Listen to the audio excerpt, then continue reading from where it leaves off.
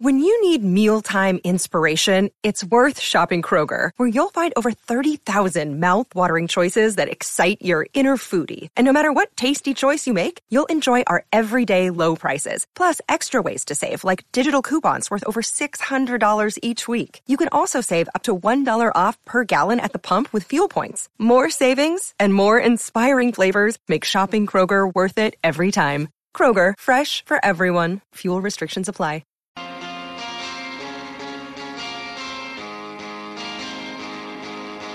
Master Builders Victoria, supporting Victorian builders for over 147 years. Not a member yet? Call today.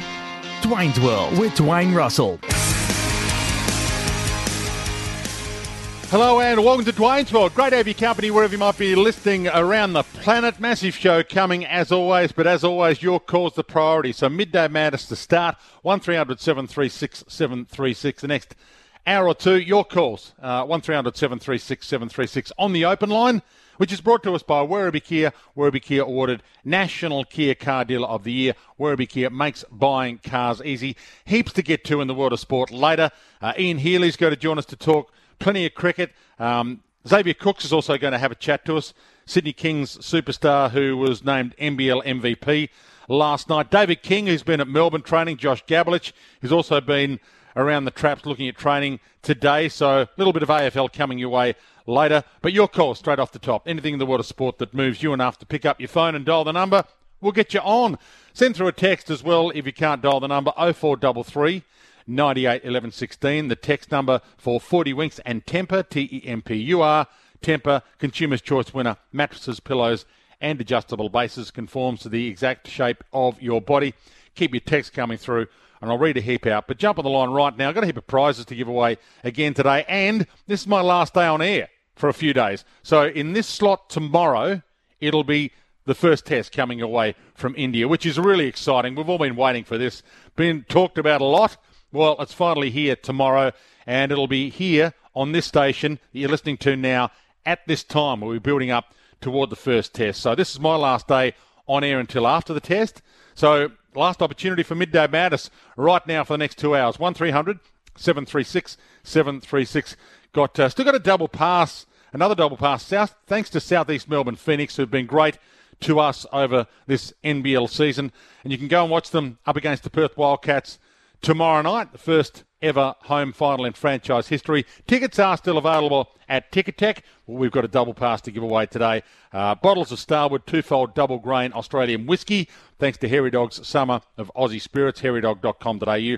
And a couple of vouchers for a round of golf for you and a mate at the magnificent St Andrews Beach Golf Course, and they're valued at $210. If you want to talk some cricket, been a lot of cricket talk today, a lot of complaints about what India is doing to prepare this pitch. And I'm trying yet again to work out what's fair and what's Aussie whinging. How long's a piece of string? It's been happening in India forever. Are they just taking it up a notch? So, given what they've always done, is this just moving a little bit further in that direction? We prepare pitches we like in Australia, and we've prepared pitches in this country the last 3 days. So who are we to lecture on pitch prep? So what is a good pitch, a fair pitch to someone not in the cricket bubble itself like me and you? I'll judge it on how many days it gives us. That's all I really care about. Australia has fantastic batters. We've got arguably the world's best test batting lineup. If we're all out twice and the test is over within 3.5 days, then I think you can complain. But if it's a full 4-day, 4.5 day, over on the 5th day test, and you get a result, well, what's to complain about? Anyway, your thoughts on that. 1300 736 736. If they prepare a pitch that tests Australia for 4.5 days, intensely difficult and great riveting cricket to watch, then I'm good with that, regardless of whether it turns, doesn't turn, and takes, if Scotty Boland gets a fifer. Anything could happen on this pitch, and there's been a lot talked about. Ian Healy to join us later on that. I just spoke to Gerard Whateley as well. I asked Gerard Whateley, who is going to be Australia's man of the series? If we do win this series, who's going to be our hero? 1300 736 736. If you've got a thought, you want to put your name next to someone that's going to be our hero. I also asked Gerard Whateley, what's Dave Warner's first 4 scores? Dave Warner, well, will he survive the whole series? Will he dominate the series? Will he prosper? Will he still be there opening for Australia in the first test of the Ashes after doing a great job in India and heading to England where they go next and, off the back of some great India form? Warner really is not in form. He had one great innings this summer, struggled outside of his 200 and struggled a bit on return to the Big Bash. So what will his first four scores be? If you didn't hear me with Gerard, we're kind of both suggesting that if you had to have a guess, you'd say it'd be 10, 12, a duck and 150. But it's hard to judge, so you be the judge. 1300 736 736. John in Port Augusta, Tony in Bayswater, we'll get to you. Reece in Beaumaris, welcome to you. Reece, you can be first up today. Yeah, g'day, Dwayne. Thanks for taking my call. Look, I think in regards to pitch preparation, I think, the reports are correct that they're preparing parts of the wicket differently and watering, certain parts that will affect our left-handers. I think that's just taken it to a new level, and that, you can criticise our pitch preparation, but at least we were preparing the whole pitch the same way. So I think that's a real concern, and I think that's really not within the spirit of the game, and that's a massive concern for me. I appreciate your call, Reece. For those who didn't hear Robert Craddock or have read Robert Craddock's article in the Herald Sun, if you didn't hear Robert Craddock with Gerard Whateley earlier today, there's a suggestion that Pete Hanscom might maybe replace Matt Renshaw, so a right-hander replacing a left-hander because the pitch looks treacherous for left-handers, and we've got quite a few of them. But here's Robert Craddock with Gerard Whateley earlier. I've never seen a pitch prepared, a two-tone pitch like this, where you deliberately refuse to water an area of the pitch due to the balance of the opposition team, with Australia having 6 left-handers out of their first top 8 players. And it's absolutely dreadful, isn't it? But and I've never seen a situation where a guy like Matt Renshaw, who's a left-hander, could sacrifice his place in the team to right-hander Peter Hanscom on the basis of the condition of a portion of the pitch. That is a story Test cricket has never had before. Australia is deep in discussions, Gerard, over its team. And don't write off Victoria's very own Todd Murphy for making one of the most stunning Test debuts we've seen in many, many years. Robert Craddock with Gerard Whateley earlier. Your calls, 1300 736 736. Barry and Wheelers Hill, welcome to you. Barry, great to have you on the program. Hi, Dwayne. How are you doing? Good, thanks.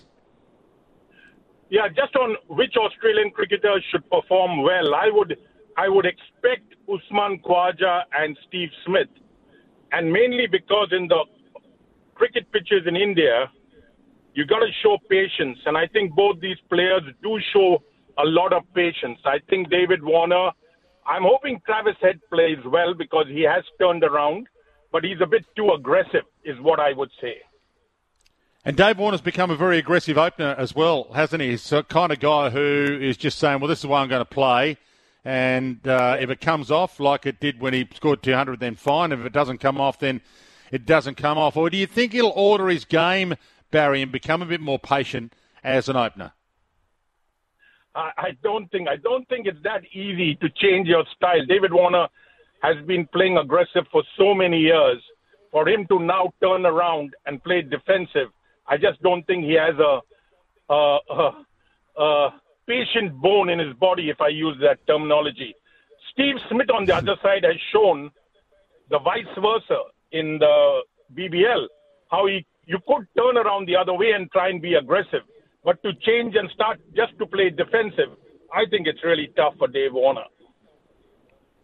Yeah, look, Barry, I think you're spot on. I think it's going to be Steve Smith. Marnus Labuschagne could be the guy as well. Travis Head's aggressive, and I don't think Travis Head's going to change too much. So Travis Head's the kind of guy who, he could get a ton, he could get one. So whereas I think Steve Smith and Marnus Labuschagne will have this game plan in their own mind that they might, if they're going to bat, they could bat for 5 days if they get everything right. That's what they'd be thinking in their own mind. Even though we know that's not going to happen. But they'd be hoping that they could have the capacity to do it. Hold the line, Barry. Got a bottle of Starward twofold double grain Australian whiskey thanks to Hairy Dog Summit of Aussie Spirits, hairydog.com.au. Heap of texts coming through. One of them saying, Dwayne, who cares about cricket? LeBron is going to break the scoring title today. Xavier Cooks is going to join me a little bit later on to talk some NBL. The Kings NBL MVP winner last night. And yes, LeBron will break the NBA all-time scoring record later today against Josh Giddey's OKC if he scores 36 points. And the bookies are kind of betting against him scoring 36. They're thinking that, I think the even money with the bookies is around the 32 points. So there's a thought that he might fall short. Anyway, he could break it today and become the GOAT if he's not the GOAT already. And if you've got a thought on whether he's the GOAT already, then by all means send through a text or jump on the line. Kareem Abdul-Jabbar holds the scoring record right now, 38,387. The man who developed, owned, brought the skyhook into practice, the most unstoppable shot in the history of basketball's evolution. Michael Jordan also is up there in the GOAT discussion, but Kareem's got the scoring record, 38,387. Jordan, 10 scoring titles, by the way, and averaging over 30 points a game, but he, according to some experts, would average 40 points a game if he played in today's game. Tony in Bayswater, speaking of basketball, welcome to you, Tony. Dwayne, how you going? Yeah, good, thanks. Yeah, just quickly on the LeBron thing. Michael Jordan will always be the greatest of all time for me. It doesn't matter what LeBron does. I don't think he'll ever be able to reach the pinnacle that Michael Jordan did. But just quickly, I wanted to grab your opinion on the Phoenix versus the Wildcats. Do you think the Phoenix will be able to roll the Wildcats at home?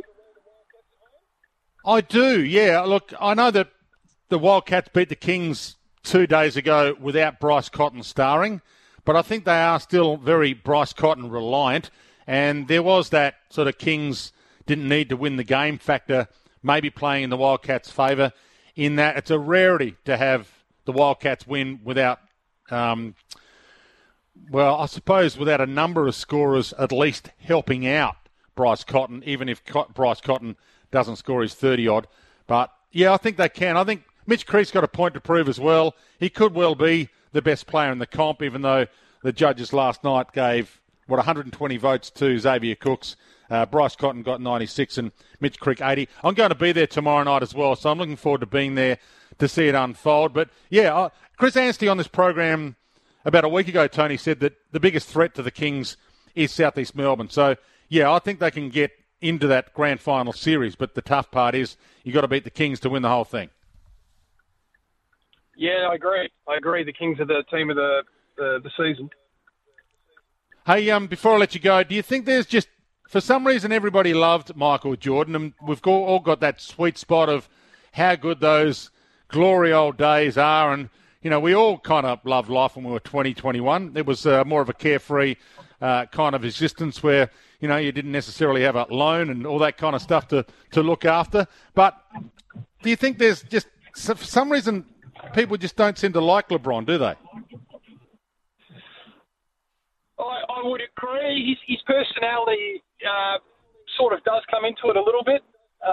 He is more of an egomaniac, I think. He comes across that way. But Michael Jordan, it's just the things he did just amazed me back in the 90s. And like, Chicago Bulls were a nothing team really until he came on board, and then he brought some really great people on board, and then he trained them all together. Like, he really brought them and melded them as a team, and was able to turn that franchise around. They weren't really great before he came in on board.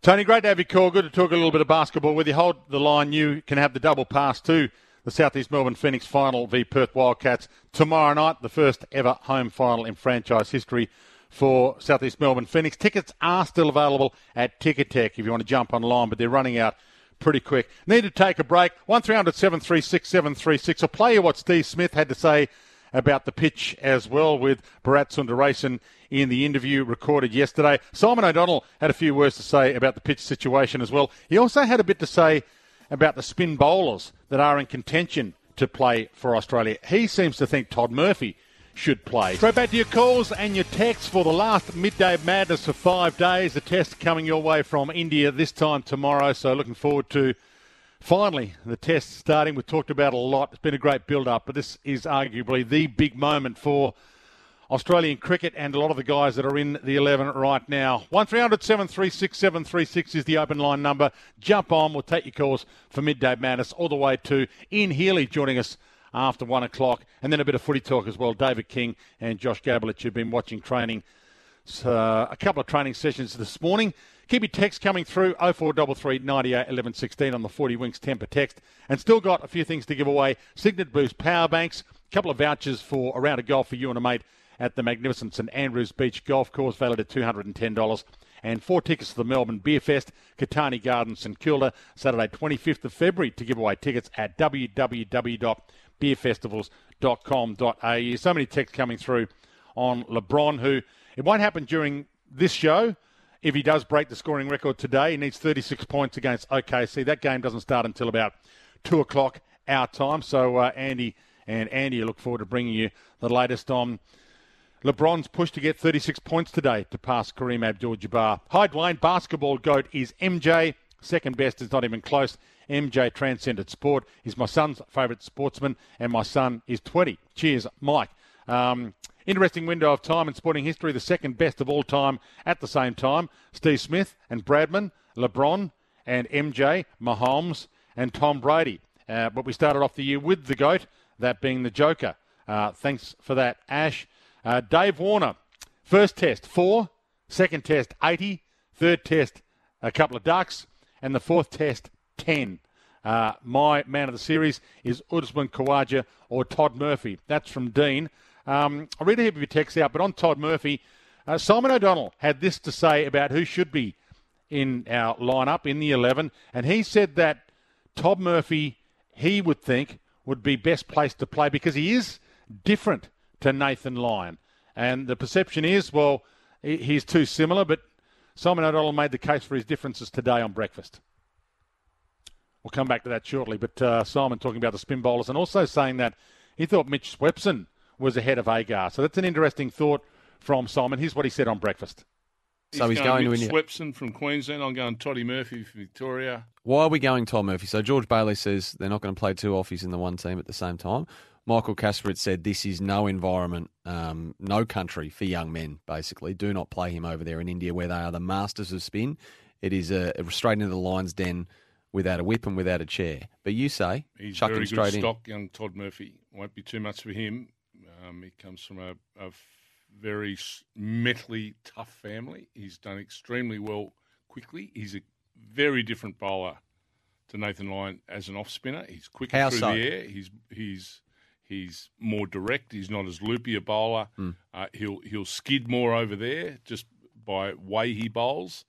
So I think both of those guys can bowl on pitches that are going to be helpful to spinners. I think because of just the natural variation of the way they bowl is going to be like two different bowlers anyway. So I don't subscribe to can't have two offies playing in India. Ashton Agar, any chance?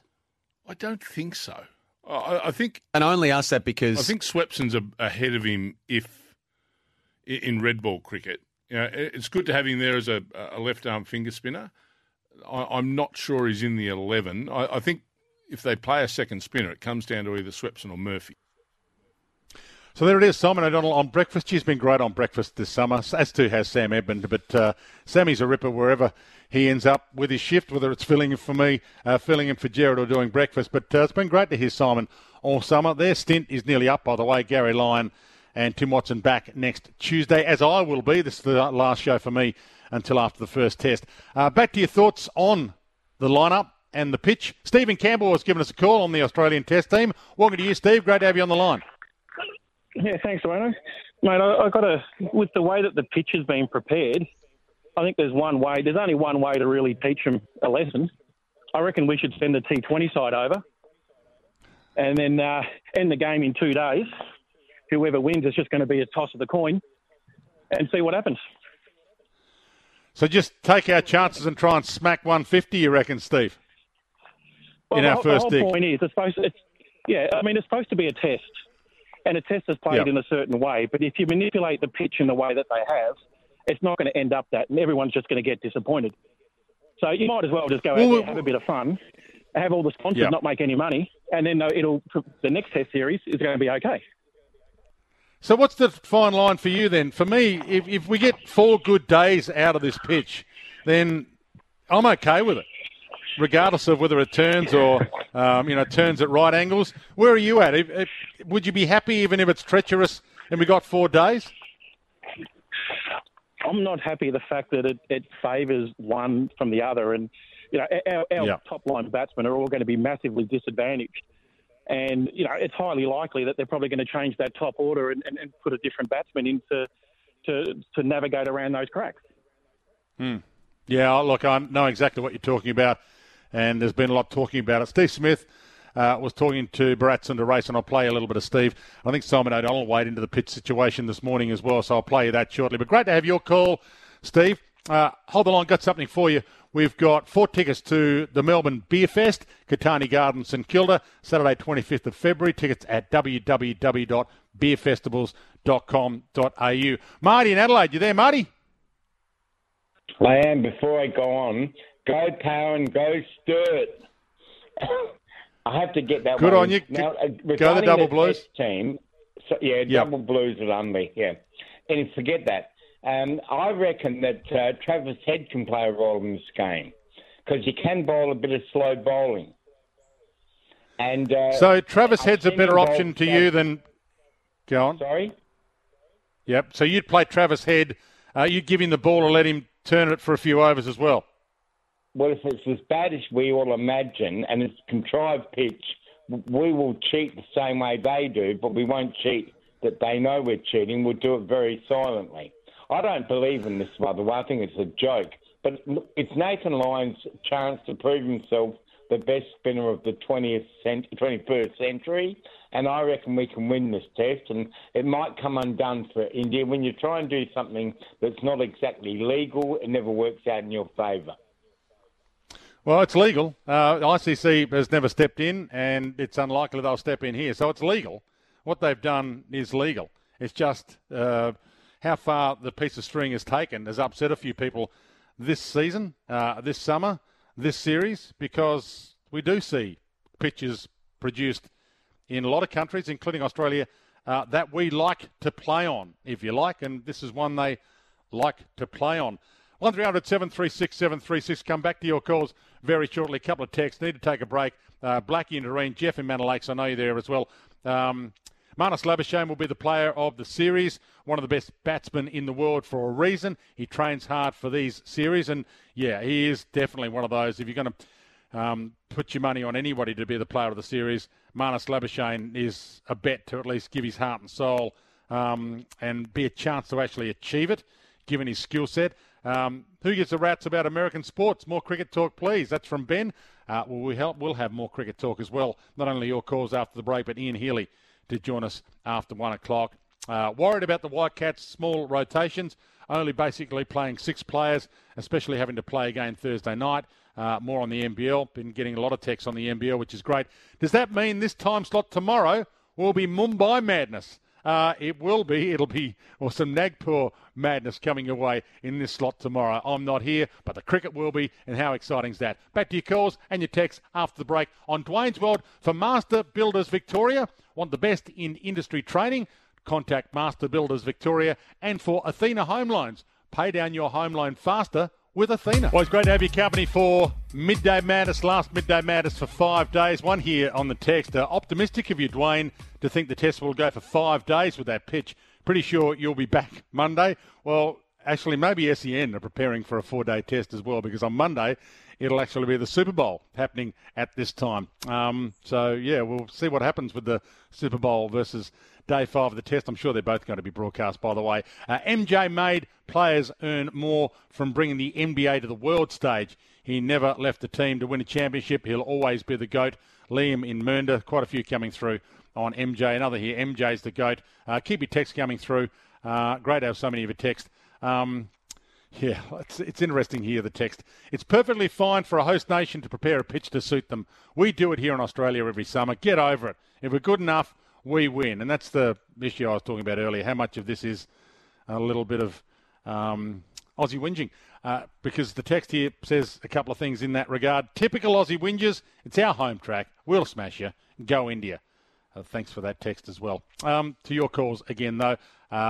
Jeff in Battle Lakes, you want to talk cricket, and Michael Jordan.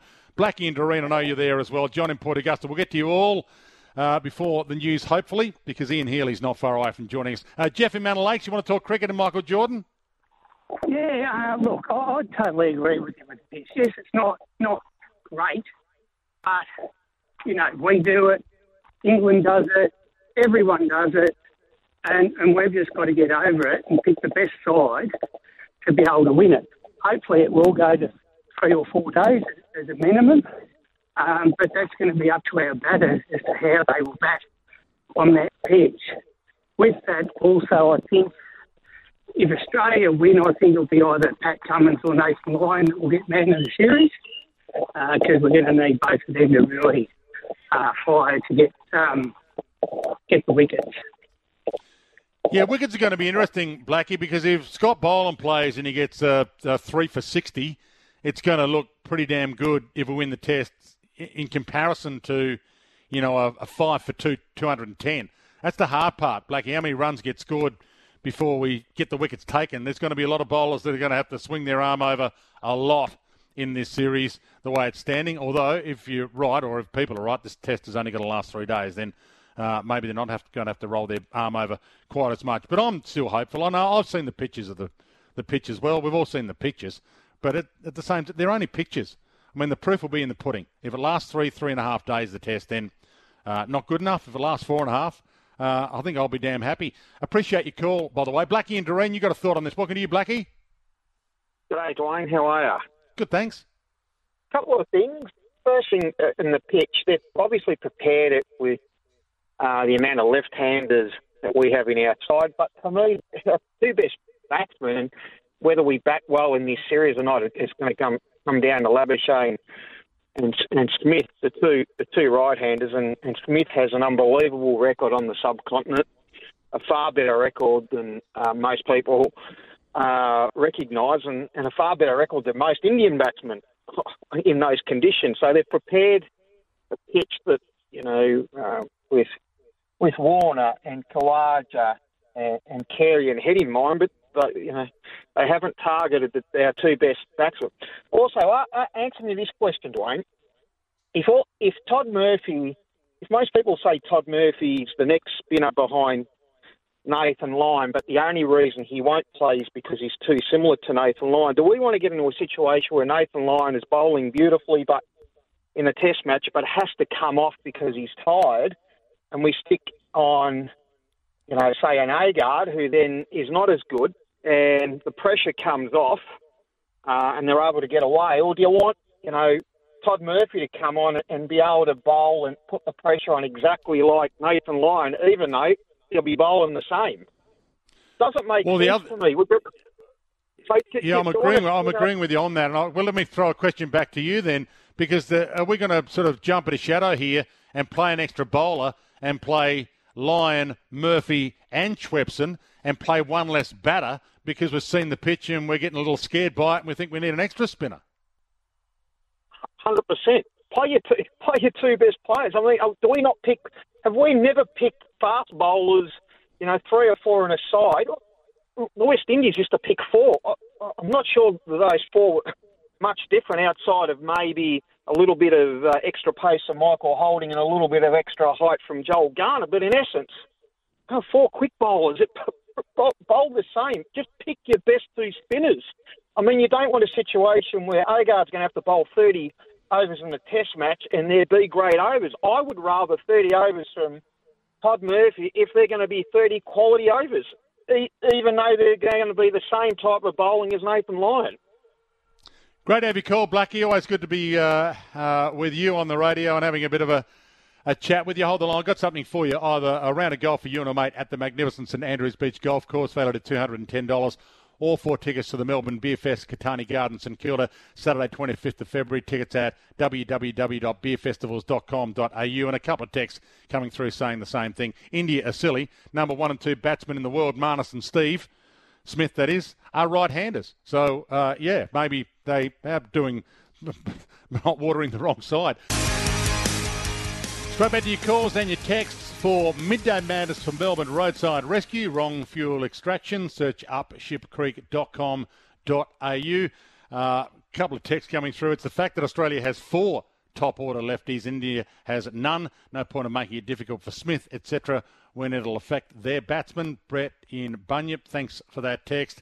Can all these Michael Jordan people just shut up and enjoy LeBron for who he is? Most of them watched him via YouTube and myth-building like The Last Dance. LeBron is an all-time legend, and their lack of appreciation is just so miserable. That's Dano. Appreciate your text, Dano. But plenty of people coming through saying MJ is going to be their greatest regardless. MJ is the greatest. Then Kareem, Kobe and LeBron. MJ by a mile, didn't jump from a team to team chasing championships.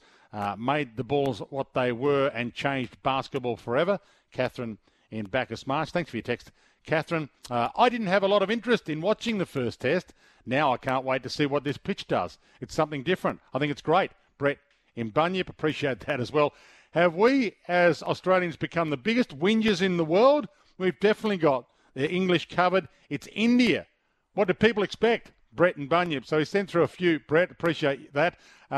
Get that guy off the radio. This is one of our callers earlier. Our pitches are made to suit our players. Every country makes their pitches to suit their players. Stop taking calls from these knobs. Well, it's Midday Madness, and I love the fact that we have so many calls, and I appreciate the fact that, well, people like John end up on hold for about 35 minutes. John, welcome to you. Great to have you on. Yeah, hi, Dwayne. I'm like a kid at Christmas, mate. You know, I love my Test cricket. I idolise it. And I'm in heaven, mate. I'm really looking forward to tomorrow. You see, something bobbed up on my phone yesterday. Is India, the series, now bigger than the Ashes? And it got me thinking. The Ashes I've always held dearly. You know, I love my history and my traditions and all the rest of it. But, you know, it probably nearly does. Not dissimilar to the West Indies in the late 70s through the 80s, when they were the absolute highest echelon. Yeah, so I'm really looking forward to this. But your thoughts on whether India's bigger than the Ashes, Dwayne? Thank you. Well, our tours to India are rarer, and our series against India are rarer than our series against England. So maybe in that regard, it has become. It's also been a frontier that we very rarely have we ever conquered. Yeah, that's true. So that's the other. I mean, we've beat England in England a few times, and it's been famous. Yeah. And we've had a lot of battles with England over time, John. But this is a rare one. To have a tour of India is rare, and have a tour where we go over there with the lineup we've got, a chance to establish ourselves as the number one Test cricket playing nation in the eyes of everybody. Because regardless of whether you go to England and beat England or have England come here and beat England, everybody still says you've got to go over to India and beat India. And everybody says about our individuals, go over and make runs in India against India on their pitches. Well, guess what? All our great batters are over in India, and the Test is now. For Dave Warner, especially because he's been under the pump for a while maybe, but also for Steve Smith and Marnus Labuschagne, some of the guys that have been able to do it before and do it under pressure before, everyone's still watching them. What are you doing this time? What have you done for us lately? So I appreciate your call as well, John. Great to have you on. Thanks, John. More of your text. Talk AFL, please. We will be. David King and Josh Gablich is going to join us later. Pitches around the world are prepared for the home team, but I've never seen it done to this extent. It's only a photo we're seeing, by the way. I mean, this test could still go 4 or 5 days. The text goes on to say, it all shows me how much the Indians are scared of the Aussies and that they can't beat us on their own. I appreciate that. The proof is going to be in the pudding. Dwayne, I'm so over cricket and have zero interest in American sport and the Super Bowl. Much rather hear about AFL match sim sessions with Kingy and Josh Gablich. Dom, appreciate your text as well. Dom, they'll be joining us a little bit later on. And one here, is this a setup? Hi, Dwayne. You watch the Cats train. What's your thoughts on who will captain them this year? Russ in Geelong. Russ, if you listen to the show on a regular basis, you know I always get whacked for giving Geelong a mention in the opening hour. So I'm not mentioning Geelong in the opening hour today, even though you've just made me mention Geelong in the opening hour. Plenty still to come on the show. Ian Healy not far from joining me. One here, I just love the word, how the word knob gets read out in the radio. Made my day. Thanks for that. Hi, Dwayne. Just enjoy listening to the clowns complaining about the pitches. Keep them coming. Paul, well, there's going to be a lot more pitch talk in the next half hour. There was a lot of pitch talk earlier today after the photo of the Nagpur pitch was posted. Here's Simon O'Donnell on the pitch situation on SEN Breakfast pretty early today, about 7 o'clock. I think your advantage is played in your own country, and you're and used the conditions to playing, that come with that. You're used to playing, but if in the 4-day game between Bangalore and Hyderabad, Hyderabad had knocked over for 63, and that's happened 10 years in a row, and suddenly now it's by the pace bowlers who've taken all 10 wickets, and then suddenly the next test that's played at Hyderabad, or the first test that you played at Hyderabad, they open the bowling with Nathan Lyon and Todd Murphy. Well, that's, in my opinion, that's not playing to the characteristics of that pitch. And I think that's the important part. There's the characteristics of that pitch. So if that's low and slow every time you play there, got no problem. Absolutely zero problem. Just preparing it for the side that's touring to try and play to your strengths, I don't think is right. The ICC should step in and do something about it if they think this is not right. And if they think those pitches are not right, there'll be an ICC referee at the game, and the ICC will be watching this, as they always do, all these big test series. Has that happened They should before? step in and do something about it. But it's so many, when it comes to India, it's just sort of, we have all these discussions, but nothing seems to happen. And so if they really think there's a case here of pitchers not playing to their to the normal standard you would want for Test cricket and to the normal characteristics of that ground, the ICC need to do something. Simon O'Donnell on Breakfast today. So Steve Smith is going to be batting on it. He's had a look. He was pretty diplomatic, but here's what Steve Smith had to say to Bharat Sundaresan on SEN as well. Pretty dry, particularly one end. That I think will take a bit of spin, particularly the left arm spinners spinning it back into our left-handers. There's a section there that's quite dry.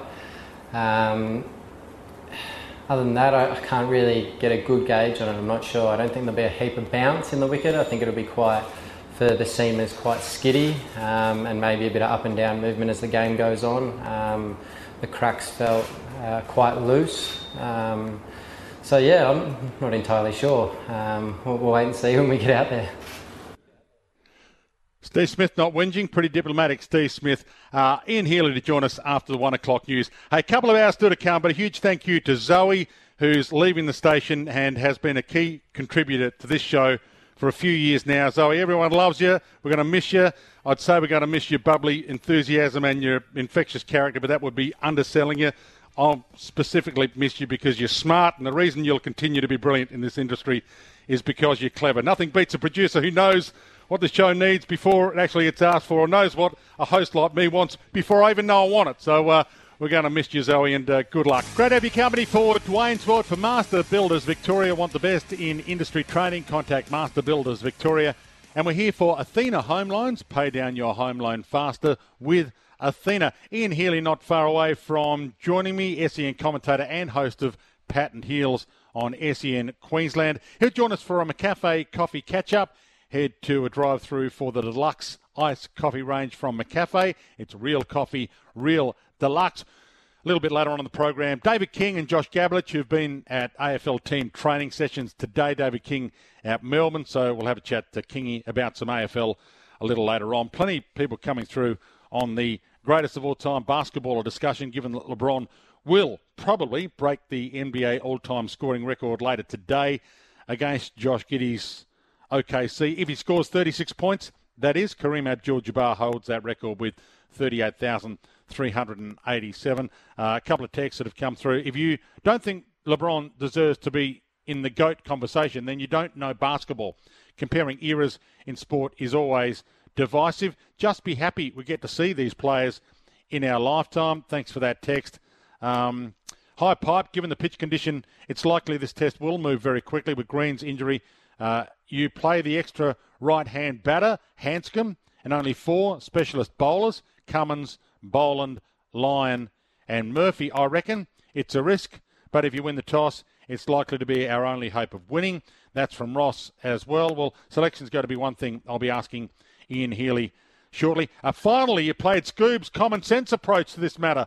Peter jumping on the text to give me a whack for having a different opinion. Pete, I'm just looking at the pictures, the photos of the pitch. I'm not going to jump up and down and stamp the ground just based on seeing a photo of the pitch. I'm going to wait and see how it plays out. If it gives me 5 days of entertainment, if it gives me 4.5 days of entertainment, then I'm taking that. So if it's over in 3 days, yeah, we can all jump up and down and say not good enough. But again, as I mentioned earlier, we in Australia have had pitches that have only lasted 3 days. I know it's a different excuse, but it's still about pitch preparation.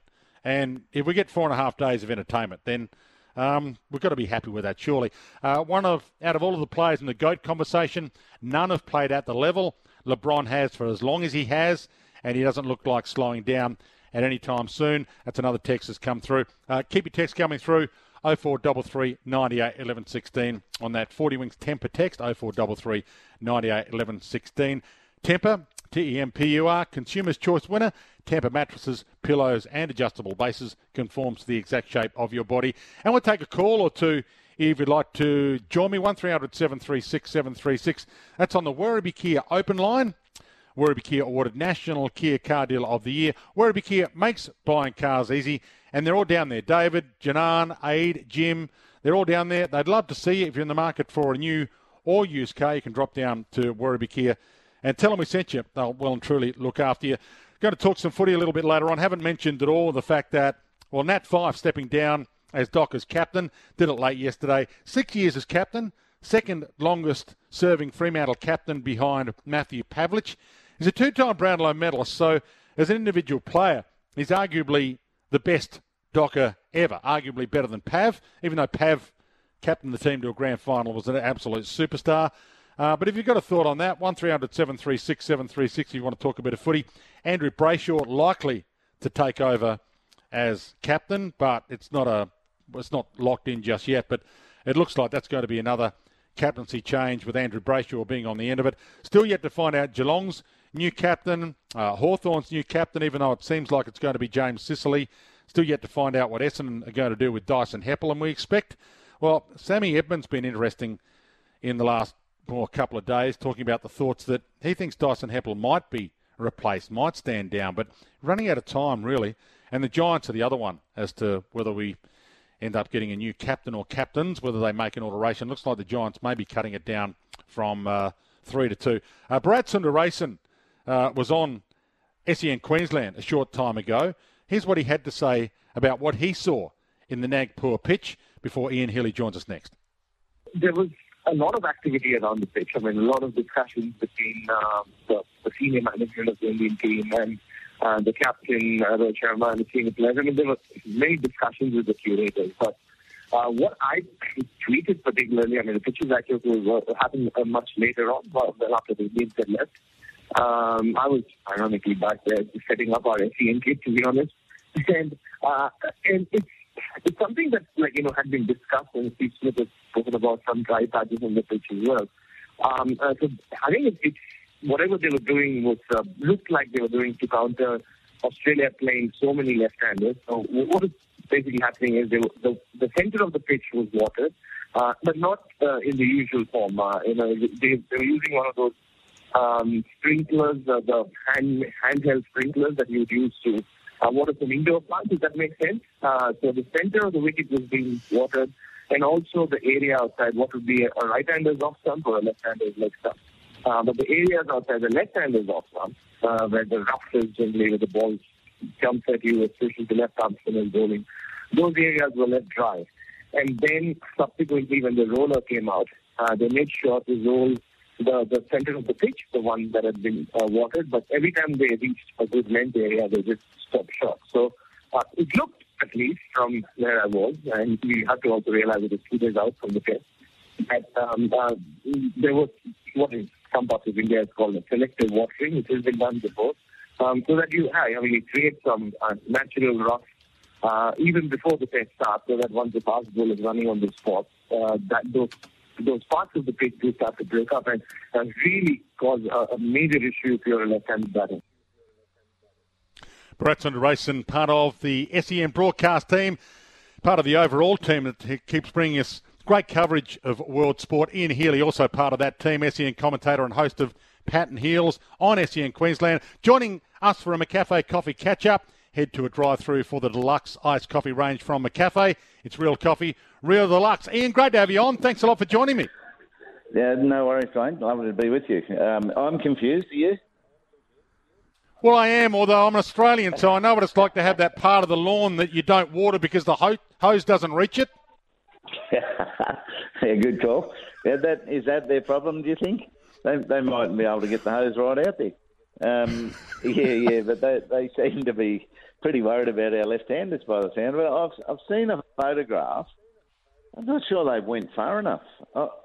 They're going to be bowling very full, which I don't think they've entered even the 5-foot mark. So anyway, or past the 5-foot mark. So it remains to be seen. You know, we've managed to muck up a couple of wickets here in Australia of recent times. So these guys seem to be very deliberate by the description of Bharat. We'll see what happens with it. So if we do get 4.5 days of cricket with it, regardless of whether it's it's treacherous and it gives us problems or not, is that what's the definitive point that you can say, well, this pitch wasn't good enough, or the ICC will say, oh, this pitch wasn't right? Yes, it's a good question. I don't know whether it won't just be the pitch that makes a game go a certain distance. Might be poor batting or extremely good bowling. That would always come into consideration. But yeah, I'd say into the 5th day would be enough, and it'll be a great game if it goes that long. It'll be really good. I think all I don't want to see is really wild spin and uneven bounce in the early stages of a 5-day match. In 2016-17, we saw that twice in the series, and it was just unreasonable spin and too early in a match. So, you know, I'm not too traditional to know it has to be textbook, good for batting, then deteriorating slowly and spinning towards the end and then very uneven at the end. But I'd like to see some quality batting time, even if it is a touch tough, and the ball being quite consistent for 2 days at least. So, have you ever seen a pitch like this? It's only an allegation right now that they're not watering all of it, but have you ever seen a pitch like this? I understand you're heading over to India at some stage during this series, and have you, when you've got to India in past, has there been times where you'd have had to keep on them? So I'm presuming it's even more difficult for a keeper than a batter. No, not really, because the keeper hasn't got to try to score runs. You just have to defend and catch the thing, and you've got another metre or metre and a half on the batsman to watch what does happen. So it's not as hard as batting. Have I seen a pitch like this? Not really. Parts of this pitch look excellent to me. Like I've never seen an Indian wicket or a Pakistani wicket look so grass covered in spots. So that's a good sign. The ground looks nice and green, which is good. So it just remains to be seen. I've seen a lot worse wickets than this, but all over, and they played pretty well. Indian and Pakistani wickets used to play quite well, even though they were hard to score on, and then they spun quite a bit, but it was pretty consistent spin. It might be it wouldn't jump at you or stay really low as well as spin until very late in the match. So the traditional Indian and Pakistani pitches very good to play cricket on. You can bat well early and push the game along, put some pressure on the bowlers, and then it gets harder and harder to score runs. Got an 11 you've got penciled in. Who do you think will play? Well, my query is, do we want a left-hander or a right-hander at 6? That's the key. Like either Renshaw or Hanscom can do that. Does Andrew McDonald and George Bailey have a preference? That person would get it, right? So, and I think it'll be in my team. It would be Swepson and Lyon as the 2 spinners, Boland and Cummins as the 2 quicks, And, of course, we make good use of Renshaw if he plays, and Travis Head and Marnus Labuschagne, and maybe even Steve Smith could roll the arm over. So that's what I'd be doing. I think it would be harsh not to pick Swepson, even though Agar might give us a little more with the bat. But our tail has to sort of hang around, that's for sure. So what makes you put Swepson in ahead of Todd Murphy and Agar, especially, who played in Sydney? I didn't quite understand the Sydney move, right, of Ashton Agar going in there. I'm putting Swepson in there because he's the incumbent. He did toured Pakistan and Sri Lanka last year and would have learnt a lot. He had some good days as well. And now it's his chance to show what he's learnt. And if it doesn't come through, you don't have to go back to him. So that's my reasoning on Swepson. Ashton Agar in Sydney didn't impress anyone. So I'm not sure that he's earned the right that Swepson has to be in this team, having done 2 tours of the subcontinent. Murphy and Lyon I worry about because there's no Stark, and it seems like they're cultivating that side of the right-handed pitch, that they're going to try to keep it nice and posh. And Mitchell Stark normally runs right through there and provides great traction for our off-spinners. So I'm worried about one off-spinner, let alone 2, that isn't going to turn it back into the right-handed Indians. And when you get 2 straight to the Indians, they just love it. They lap it up. We know that the Ashes series are always epic, always have been, always will be. We had a caller earlier on talking about the fact that this seems to carry more weight now, winning a series in India. They're rarer, and winning in India is rarer. Does it carry more weight individually and as a team touring India to win? Well, this team's in the middle of both. You know, in my era, we weren't defeated in an England series, in an Ashes series. So we won 6 in a row. And so the real cricketing challenge of that time was the West Indies. So we finally cracked the West Indies after many attempts. After their really classy, legendary team had to change a touch. So, but this group are in the middle of 2 great challenges, and they're in back-to-back in 1 year. So, I love the fact that they sort of said this is as important as an Ashes to us, that they're starting it on the back foot with 3 serious bowlers not even available to play. That's Green, Stark and Hazlewood. Probably Hazlewood wasn't going to play the first test anyway, but Green certainly would have been handy. So they've got they're making an even bigger challenge for themselves, this one, and then on to England, which we haven't won since 2001. So both cycles need changing, and they've got a chance to do it this year. Where have you seen Dave Warner's summer, and where do you think he's at? I mean, are you confident that he's going to be a star for us in India? You're worried that he might not be, and the 200 that he made was the outlier? Yeah, he's been patchy, Dwayne, hasn't he? When he really knuckles down and puts his mind to it, he seems to be able to get it done. Now, that's a sign of him ageing, because he just took that for granted. He just rolled around the world making runs. So he's now really got to work, and that starts to irritate you as an ageing cricketer, that you have to work so hard. You have to work as hard at the end of your career as you did when you were a rookie. And here we go again. This is not supposed to be that hard. So yeah, if he gets in that frame of mind, he'll do it. He's got the ability to prosper over there. He can use his feet. He can lay back on cuts. He can work off his pads. He's got everything. He's really got to switch on and be switched on. So yes, although I'm a little worried about all of them, it's a very difficult challenge. If India play 3 spinners, it's bad enough, but they're talking 4, and that would mean Kuldeep, the tricky left arm unorthodox bowler, coming in, and he's had a good record against Australia. So this is really, really hard, and make the most of any start you get. If you get to 20 not out, you better be a rock and be very, very difficult to get out from there. And that's what happened in 2004. A lot of batsmen contributed scores of 50, 70. There was a couple of 99 and a 97 in the one innings. And every now and then someone got over the line and made 150 or 100 at least. So but you've got a gang of batters, a good gang and really gang up on this bowling attack as often as you can. So, have you got a serious prediction, or is that too hard because there is so much unknown? Yeah, it's impossible. So it's just throwing out words, you know. I think India deserve their favouritism. I don't even know that they are favourites actually, but they should be favourites because their familiarities with whatever conditions are thrown up.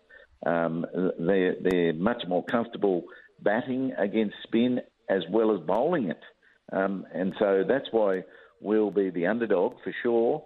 But plenty of underdogs get up, you know. So I think our fight and our heart will be key, and we'll know pretty soon into this series just how up for this contest the Australians are. I think there's an aging aspect to the Indian batting with Rohit Sharma and Virat Kohli and Pujara. So, you know, can we expose that nice and early? There's plenty we can do to that Indian batting side up lineup. Turn to one of our all-time greats, Ian Healy, who's part of the SEN team, host of Pat and Heels on SEN Queensland from a Cafe Coffee Catch-Up. Hey, a couple of quick ones, Ian, before I let you go. Aaron Finch, his retirement, his greatness as an entertainer and a white ball specialist more so, and who could be the next T20 captain, do you think? Oh, well, let's not just gloss over Finchy. He's been great. He's really stabilised Australia in those formats, and I was really pleased that he got the T20 World Cup under his belt by the end.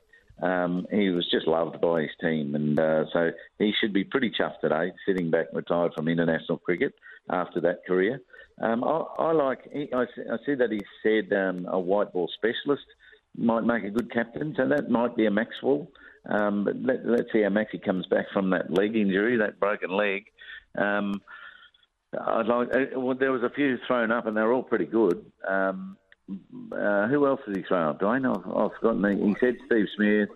He said someone else who was a pretty good option too. So yeah, I think there's a couple of new guys coming through that could be the next thing. We're not talking another T20 Australian T20 until August or September. So there's an opportunity to grab someone on the way up as opposed to someone who's been there already for a while. Oh, it was Ashton Turner was the other one I was looking for. He would make an ideal player and captain for an Australian team. So yeah. And are you talking September this year? Yeah. It's in India, isn't it? It's back in India. Is that right? A little bit later than that, I think it is October, November. So that is the challenge for the Australian T20 team, especially that they just don't play as many internationals as 50 over games. So I think we'll be really safe. I'm much more confident in the specialists that are playing in our domestic level that could make a really good Australian team from, and it might take a lot of pressure off some 3-format players at times. Hey, speaking of domestic stuff, this is probably a question without notice you weren't thinking of asking. You might not be able to answer me because you're involved in Queensland cricket, but a bit of talk about a new BBL franchise somewhere in Australia. Second team in Queensland's been mentioned on my show quite a bit. Right, geez, I haven't heard that. We certainly haven't heard of that up here. The problem with it is there's no real place. North Queensland would be the spot, but the capacities of any grounds that are up there just wouldn't make owning a franchise profitable. And you can't just expand and lose dough all the time. So I would love, and then if we could move them around to Gold. You could play one home game at Gold Coast, one in Cairns. But there's a lot of costs involved in that. Mackay are building an arena up there, but it's only a 5,000 type, 5 to 10,000 seater. No, haven't heard of it. Expansion has been off the table. So if they want it back on, I think it's a good thing. Great to have you, Ian. Really look forward to hearing more of you over the course of the rest of the summer. Such a big series coming up in India, but then, as you mentioned, a huge series with the Ashes coming up straight after that. So a lot of cricket coming your way. It's great to have you part of SEN's commentary team. We'll talk to you soon. Thanks, Ryan. Bye. One of our all-time greats, Ian Healy from McCafe Coffee Catch-Up. Head to a drive-through for the deluxe iced coffee range from McCafe. It's real coffee, Real Deluxe. Back to your calls after the break. 1300 736 736 is the number. 1300 736 736. Dwayne, Healy seems like the only considered opinion I've heard talking about the pitch. That's from Paul. Thanks for that. Quite a few complimentary about getting Ian Healy on. Should have him on more. Of course, we should have him on more, but he's got a lot of commitments as it is with his own show to host. I didn't know I was going to be playing football until a couple of years ago. So this is amazing. It's an amazing achievement, and I'm honoured, man. Honoured to be here. My goals and dreams are a bit different to all my teammates. They've been playing this sport since they were young kids, and for me, it just started 5 years ago. So I don't know who I'd dedicate it to. Probably my parents. Probably be the safest answer, but yeah, probably my parents. It's only just begun. Still writing the story. Just trying to do my best, man. Every day, put my best foot forward, and whatever happens, happens. Whatever gets written is done. And hopefully, I can walk away from this sport and leave a legacy that I'm proud of, and something that'll stay in America forever. The voice of Jordan Mailata, who's been on the station a couple of times, been on Gerard Whateley's program a couple of times. He's from New South Wales. He's playing in the Super Bowl for Philadelphia. And Phil Murphy from ESPN's SportsCenter. ESPN's coverage of Super Bowl 57 is live from 9 a.m. Monday and has been good enough to join me about a whole heap of American sports, starting with the Super Bowl. Welcome to you, Phil. Great to have you on. It's great to chat to you again. Yeah, it is the crowning week in American sport, and even the NBA breaking through on some headlines. So it's all happening right now. It's a really exciting time to watch sport going on this side of the world. So LeBron's scoring record, or the Kareem Abdul-Jabbar scoring record, could be broken by LeBron a little bit later on. Is that where everybody's focus is now on this afternoon, in about 2 hours' time, taking away from the Super Bowl for about 10 minutes? Yeah, thereabouts. I mean, most of the Super Bowl conversation today has taken a pause because it is late night here. I live about an hour and a half from New York City, and it's coming up on 10 p.m., which is when LeBron tips off against the Oklahoma City Thunder, and he needs just 36 points to become the leading scorer all time in the NBA. It's a record that does mean something. Sometimes some of these American sports marks, like if I asked you who has the most, receiving yards in NFL history, sometimes it may not carry the same weight. NBA scoring leader does carry weight. Kareem Abdul-Jabbar has more MVPs than anybody, Michael Jordan included. It speaks to LeBron's longevity, consistency, and even him coming up in an era in which scoring was down. He developed his jump shot. He could break the record today, and worst case, if he doesn't, 36 points is quite a bit for one evening. He'll break it in the Lakers' next home game, which is coincidentally against the Bucks, who Kareem played much of his career with them, and he would be in attendance for both games, but to do it against Kareem's team, I think, would be apropos. So we always say you can't compare eras, and the greatest of all time debate bores some people, but at the same time, as a sport broadcaster, the comparisons are such a big thing we enjoy having. We enjoy having these debates. So are you sick of the LeBron compared to MJ debate just yet, or are you loving it as much as ever? In some ways, yes. I am sick of it because it is kind of I don't want to say it's low-hanging fruit, but it is a default conversation to which there is no right answer. As you mentioned, there's a lot of ammunition on both sides of those lines, and with good reason. They're both such terrific players, and they are 1 and 1A all time. But it does speak to their collective greatness that it's just those two who are in the conversation, and all the people and all the guys who have played this game at such a high level. It always comes down to those two. And LeBron will never have Michael Jordan's perfect 6-0 record in the finals, but LeBron has been to more finals. And now LeBron's looking to do things that are without precedent. No one's ever played with their son in an NBA game, and LeBron is terrific longevity. His son could be in the NBA in as little as 2 seasons, and LeBron has the ability, and he said as such, that wherever his son is drafted, he's keen to go play there and play his final season or seasons with his eldest son. In a matter of hours or a matter of days, he'll stand alone as the all-time scoring leader. He already has the scoring mark if you include regular season and playoff games. So he's soaking up the accolades he can. And on top of all of that, he's hungry to get another championship or two. He's still playing at a level in which other stars do want to play with him. So whether it's the Lakers bulking up before the deadline, the trade deadline, which is in 2 days' time, or LeBron after this season or after next going elsewhere, he does have the capacity to contribute to a championship team. Even though he is in his career twilight, he's putting up scoring numbers that we really haven't seen from him. So he's redefining his game. It's a conversation you can have. So, yeah, in one sense, I'm sick of it. But in another sense, I totally understand it. And it is a conversation with some nuance. So the father-son circus, if you like, would be a showstopper for any team to have. How good is Bronny? We've been talking about him coming out here to the NBL and playing a season in the NBL. He's guaranteed to get drafted, is he? Well, that is the assumption that he would be a first-round pick, though he's not Victor Wembanyama, the young man out of Paris who's going to come in and be another transcendent superstar. And it's kind of unfair because if Bronny James were named, Bronny Haskins and had no relation to LeBron James whatsoever, he'd be seen as a high-level university prospect who has the opportunity to go play abroad in a top-tier league like the NBL. We've seen a lot of guys go through LaMelo Ball amongst the number. Josh Giddey, growing up in Australia, and instead of going to the American college route, going to the Adelaide 36ers, now he's hit the ground running in the NBA. Bronny James would be a candidate to do that, and then he'd come on and he'd have a few good seasons in the NBA, maybe be a fringe all-star at his peak. But being LeBron James' son, it's kind of unfair to say, oh, well, that's a disappointment, because anybody else, that'd be such a raving success for an aspiring professional athlete. The pressure on him, and LeBron has said he kind of regrets having his son Bronny be LeBron Jr. because of the added weight that name carries. But we always knew it was going to be the surname James to whom that would belong. And it seems like the young man Bronny has really been mature through the process, grown up before his time, and it's enabled him to go out and play basketball at a high level. He will be a high-level recruit, whether it is professionally or in the university system, and he's very likely to be in the NBA in 2 to 3 years' time.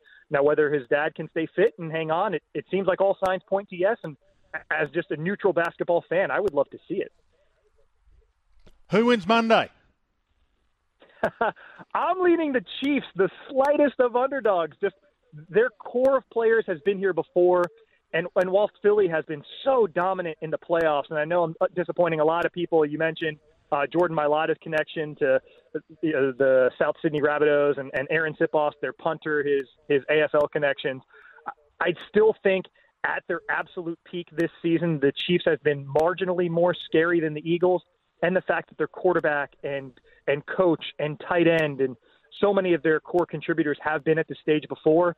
In what should be a close, competitive, high-scoring game, I lean Kansas City. But if we're all watching it, Monday morning on ESPN and the Eagles are ahead by a touchdown and they close it out, nobody should be surprised. They have been utterly terrific this season. They've only lost one game in which Jalen Hurts has started. So that's a nice thing. We have a nice sampling of the two best teams in the NFL all season, and they meet for 60 minutes of game time in Phoenix with truly the world watching.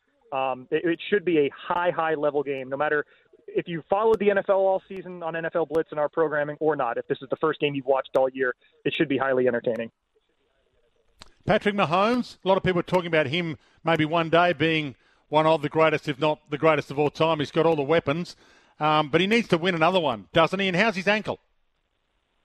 Yeah, well, it seems as though his ankle is certainly better than it was in the AFC Championship game, and it was good enough. He had a couple moments in which he needed to plant off his right foot where he came up a little bit lame, but he was able to stay in the game, and Kansas City was able to kind of game plan around his comparative lack of mobility. I mean, he's hardly a houseplant back there, but they wanted to protect the ankle and keep him in the game for those 60 minutes.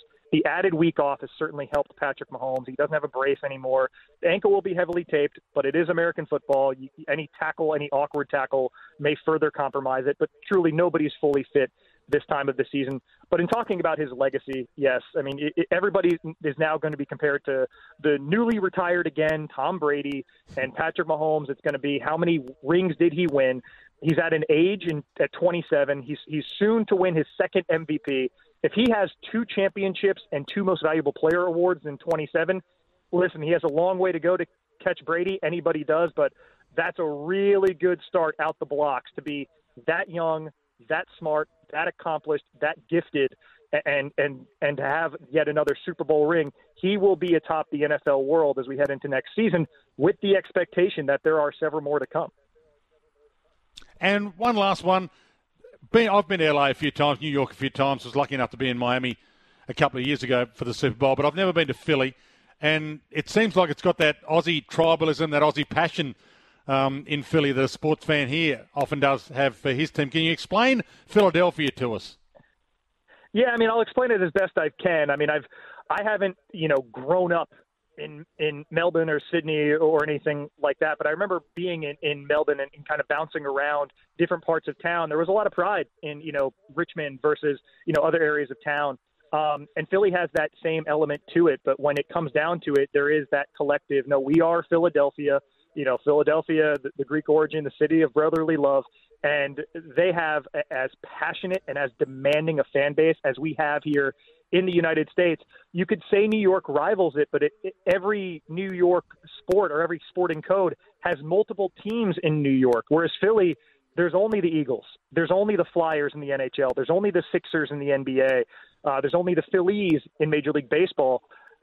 And the NFL is far and away king here. I mean, it's not like, in New South Wales where, a lean towards rugby, whereas, in Victoria, certainly Aussie rules. NFL is king everywhere here, and there's only one team in Philly. So you have as passionate a fan base as any, their team, their pride. They won the Super Bowl 5 years ago for the first time, and they've done a complete rebuild, and they're back in 5 years. It's very impressive.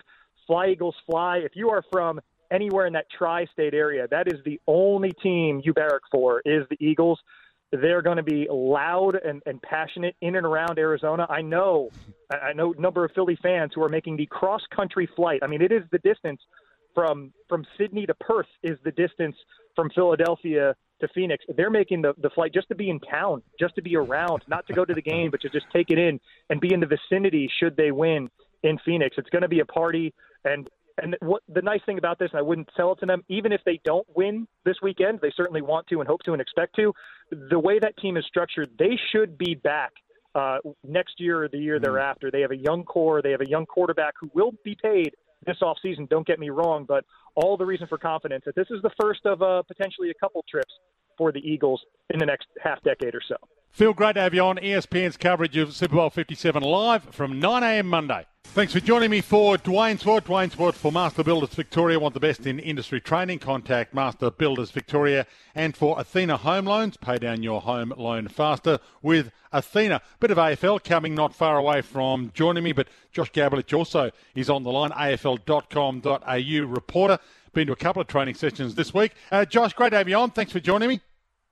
Great to be with you, Dwayne. Yes, we're getting closer to round one, and you can feel it when you see a lot more familiar faces at training like I saw at Melbourne this morning.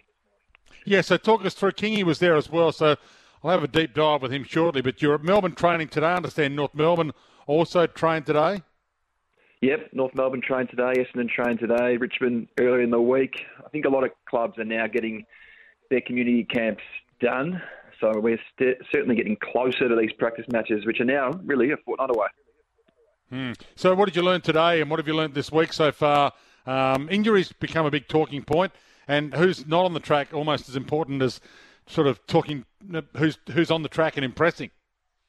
Well, in terms of Melbourne, Dwayne, I mean, I've spent about 3 or 4 sessions down there across the start of this year, and Cozzy Pickett is the one that always attracts your attention. A little bit like CJ, when you go out and watch Hawthorn train, you can't not watch Cozzy Pickett, and there's going to be heaps of talk around him this year, given his contract status, and especially on the back of what happened with Luke Jackson last year, and that'll play out across the next few months. But one thing we'll see with Cozzy Pickett across the pre-season and across this year is much more time in the middle. I've written about this for AFL.com.au, and I've seen him play 3 or 4 match sim sessions now, playing as a midfielder. I expect him to pinch hit there throughout the year, and they've been thrilled with his pre-season. I mean, he's done a lot of work on his conditioning, come back in really good shape, and just provides a bit of spark around the ball. I mean, just gives them an added layer alongside Petrarca and Oliver and Viney and these types. So I think we can expect to see Cozzy play a lot more through the middle this year, and he's been a standout in that area across the summer. Yeah, I think we're going to see the extension of midfield rotations across the board. That's one thing I think we have been hearing over the pre-season sessions. Wingman coming in, half-forwards and forward pockets have always come into the centre square for a few ball-ups. In the old days, you know, the 2 ruck rovers would change in a forward pocket and not even come to the bench. But we're now seeing half-back flankers and back pockets going in for a couple of ball-ups. Guys like Maynard's going to be in there for Collingwood.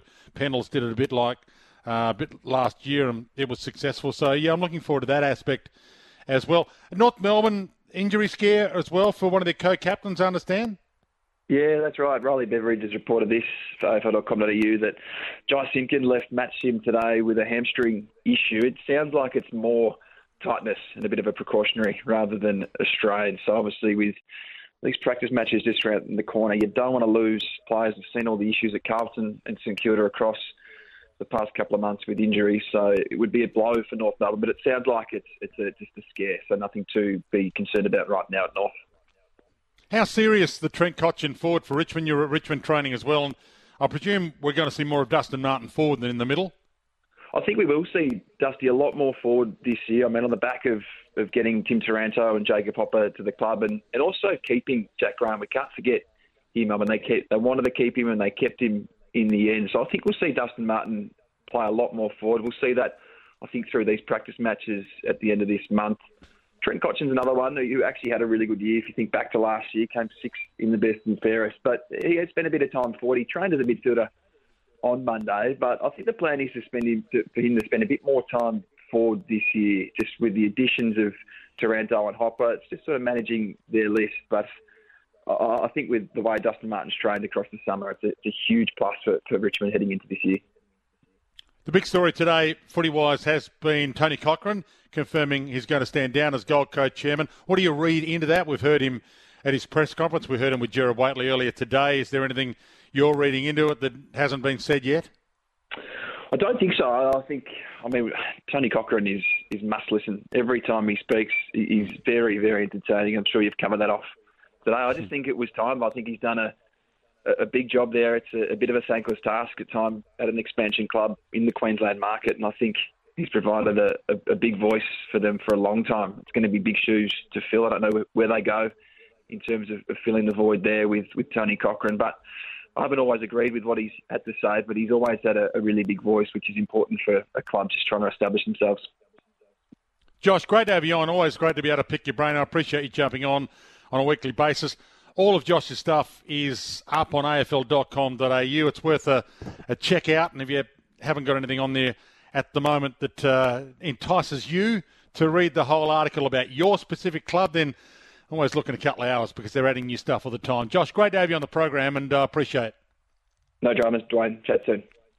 Josh Gabelich from afl.com.au. David King from Fox Footy and a little station called SEN's been good enough to join me as well ahead of... have you got a big Fireball Friday coming, Kingy, or are you not on either with the cricket? Welcome back to you. No, well, I'm not aware that we're not on, so I'll just turn up as normal, Dwayne, and I'm sure Corns, you'll have plenty to say. He will have plenty to say, and last week was a ripper show. I've replayed a bit of the stuff from last week's show, to be honest, so always great to have you on, always great to have you at training. So let's dive a little deeper on Melbourne's match sim today. Who wasn't out there? Who looked good? Who's flying? Who's not moving quite as quickly as some of the others? Who wasn't out there? Well, there's a few that weren't. I mean, there's a couple that are off the track for no great... there's no great alarm. Guys who have sort of rested and managed, like guys like Viney and a couple of others, but nothing that there's a major concern at the minute. Smith's obviously on the sidelines, but they're not greatly concerned about those players just yet. But gee, I know we talk about Melbourne a lot. Their training is incredibly contested.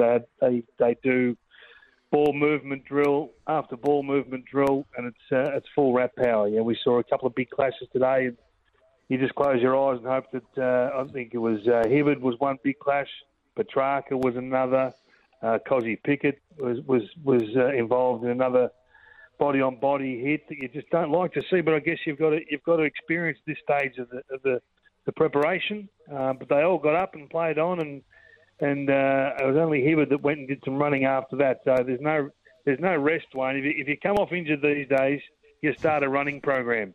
So best to keep playing, I reckon. Any indicator as to how the Gawn-Grundy tandem thing is going to work? Who's going to play forward more? Is either of them being trialled as a forward more than the other? I was interested to hear Josh Dunkley the other day. I hear quite a bit when players change clubs. It's a bit of a shock to the system. Not all pre-seasons are the same. So how's that working with Grundy now there? Yeah, he's an interesting one, Brody. You watch him in all the running drills and those sorts of things. You don't expect that he's going to be at the front of the pack by any stretch, being a ruckman and those sorts. But it does strike you how far away he is from probably the average Melbourne player or Melbourne runner. That includes Gorney and the other ruckman, the other talls. So I think it's probably been a bit of a shock to Brody's system just how hard Melbourne go at everything. I don't know whether he's gifted in terms of the long distance running or not, but it is a bit of a shock to the system to see him separated from those guys. But in terms of where they're going to play, there's still no real idea given from Simon Goodwin. They were in different opposing teams today, not necessarily playing ruck against one another. Brody played a little bit forward, and then Max played a little bit forward as well. So it's just going to be a wait and see for all of us. And to be honest, we may not even know until deep in the season. I think the way that Simon Goodwin uses these two at the pointy end of September, it may be something he keeps up his sleeve until deep in the year.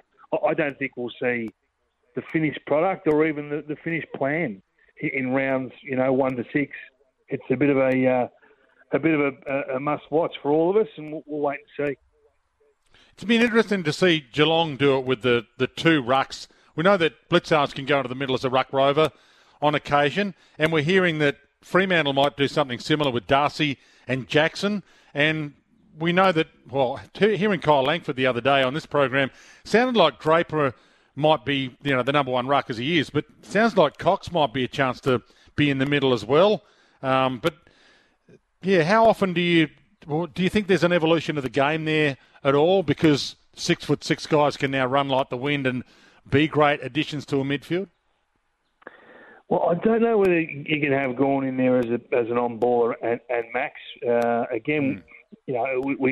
haven't seen that before, and they're probably blessed for great contested players as it is with Petrarca, Viney, Brayshaw, who may have to go to half-back, but may be an on-baller given that Salem has just got the thyroid issue, and obviously Clayton Oliver's probably the best contested possession player in the game. So, you're going to have to move one of those guys out to try and get a little bit tricky with what you're doing. But I think what we will see with Melbourne is a first to play some younger talent. They've been a pretty settled lineup for the last 30 or 40 games now. And I think there's a push on to get some more exposure to guys like, Chandler. I think Sparrow's another one we've talked a couple of times about on this show. I think Bailey Laurie is someone they're keen to look at, really explore a little bit more of Jake Bowie, what he can do. Can he do more than just be a half-back flanker for this team? So I think those guys will get opportunity. And they're still talking, obviously, about last year's pickups in Blake Howes and Tajwa Woden. They're performing really well in their, in just the match sim stuff. So we're waiting to see. But it is getting very close now. So there's probably a couple of big practice matches upcoming, and we'll probably finalise what their 22 will look like. But I wouldn't be shocked if there were 3 to 4 fresh faces in terms of what they've had on the list the last couple of years that hasn't had great exposure, and then add Lockie Hunter and add Brodie Grundy into that. Heard you and Kane Collins talking about the injury factor. You had David Butterfin on your show as well. There are a few going down. Now, we expect a few to go down pre-season, but if it's a guy who's gone down before pre-season like a Jake Stringer, it brings more worry for a fan if it's a guy who that's a consistent theme. Yeah, it damages your ability to use those players where you'd like to. Brad Scott will have an idea of what he wants to do with Jake. Is there midfield minutes involved? Does he like the idea of that, that centre-forward player who plays on ball then goes forward? It's something that probably really wasn't even in the game when Brad was last coaching. So there's an evolution of the game as to what has happened and whether Brad wants to come with that. Can you use Jake in that role if he doesn't have the scope, the fitness level of other players that he's going to be up against? And it's all a learning curve, and maybe Essendon aren't at the pointy end of the conversation at the moment. They're not tipped to be a contender this year. So does that change what you want to do in terms of developing those other midfield types up? I'm not sure. But what I do know is you cannot miss 2 to 3 weeks at this stage of the season. I was down at Richmond during the week. They look incredibly healthy. Most of the talent that they need to be on the track in that high volume running are certainly doing that. I know we're waiting on Tommy Lynch to get back out there and join the main group. And obviously Jack Graham was doing some laps with him. Presty was being managed within each of his life, given his injury history over the last few years. But they've got a whole host of flanker-type players that I think will get... it's very difficult to work out what Richmond's midfield's going to look like, and the talk's all about Cochin going forward. But I think when you pick up Hopper and Taranto, you've already got Bolton, Prestia, Short can go in there, Martin can go in there, Baker can go in there, Pickett plays wing. You've got Ross, you've got Sonzi is a player that I think's got incredible upside and a fantastic back half of the season. So you have to find other spots for these players. So the talk's been about Cochin going forward. Why not spin the discussion and say, how powerful and how deep can Richmond's midfield be? Yeah, well, I suppose it was Jack Rewalt's quote that everybody jumped off with Trent Coleman quote. We all jumped off that, but maybe it wasn't a fire that he was intending to feed. He just happened to throw a match on it, and up it went because it's Trent Cochin and it's Richmond, which explodes the talkback lines, which is fun for me. Andy Brayshaw going to be Freo's next captain. Is that just going to happen? That's it. You'd think so. I mean, he's an incredibly popular player and a polished performer who's delivering at the highest levels. It's going to be a fascinating watch. It's always a difficult transition when you go from a player of the superstar factor of Nathan Fyfe to an emerging captain. I find that really fascinating, that transition period. Is the player ready for that step up? Do they just continue on? Do they try and change their own game because they've now got the captaincy tag? You move Fyfe out of that midfield forward.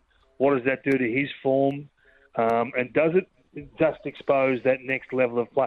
To have them ready to go, to have them ready to replace a guy that's been at the pointy end of the clearance contest for years, for the best part of a decade. So it's a challenge for all clubs that they have to go through at some stage, but not many hands from the level of Fyfe to that next player. It's going to be another fascinating watch. Absolutely. And where do you think Essendon will go? Keep Dyson Hebbel as captain or make a change there? I think they'll make a change. I think it's a good time to make a change, given that I think they're going to ask less of Dyson. I think Zach Merritt would be the logical choice there because of his CV and what he's done for the Essendon Football Club in terms of performance. But I could see a wild card there. Someone like Mason Redmond, for me, is the perfect role model for your youngsters coming in. If you are regenerating, redeveloping a list, then I think Mason Redmond, the way he plays, is absolutely the way we all love to play. Full of bravery, full of dash, with a team-first approach. He's a great teammate. He's a great preparer. He's an arm-around kind of guy, but he's prepared to tell a few home truths. He's not afraid to upset a few. So there is a guy like Mason Redmond that would be a wonderful choice, but who knows? It probably depends what you're looking for, and those internally will know. You can't just vote the best bloke or your best mate. You've got to find the best captain for the football club. It's a significant role these days. It's not just winning the coin toss and moving on. So it's the decisions. They're big decisions clubs have to get right. And before I let you go, as you know, the text machine at SEN, the people like to trip you up. I think this person's only on the text machine asking this question because they know I consistently get his name wrong. So Jacob Van Rooyen, did he train today? Where's he going to play? Will he be there round one? Yeah, he trained today. He's obviously become their focal point down forward. I think he'll play in round one. They have got great options. I mean, this is the beauty of being a very good team with a very good list. You know, they're going to have McDonald, who's training really well, Brown, who has been really good the last two sessions. So he's in great form, having missed a bit of pre-season. He's probably come back better than what some thought. And then obviously Jacob Van Rooyen, who for me would be a walk-up start. If you're looking to expose some fresh talent, I think that would be where you start. But then you've got to have a resting ruckman down there as well at some stage. So it'll just be, again, an interesting watch. Josh Schache probably hasn't made the most of his opportunities over the last couple of sessions, just sort of fumbling a couple of balls. And they got this kid at 195 centimetres, Matthew Jefferson, who moves just beautifully. Young kid from down Oakley way, I think, who's only fresh into the system.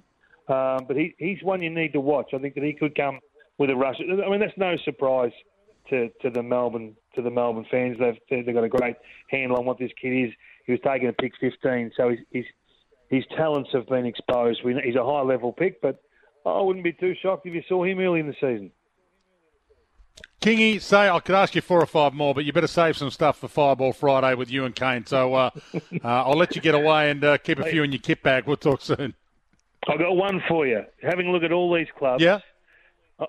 I just wonder which team has the best list.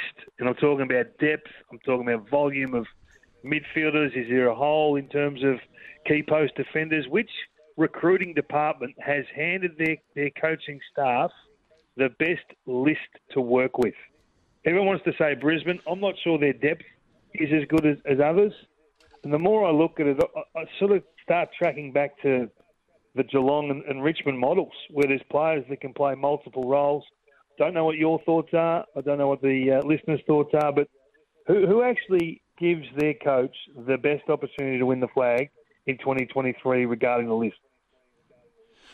Well, that's an interesting question, Kingy, because I would answer it saying Richmond and Geelong as well. But I say that with Geelong have got an upside. I mean, De Koning looks like he's going to be a star of the future, so he's great. They've also added Bowes. They've added Henry.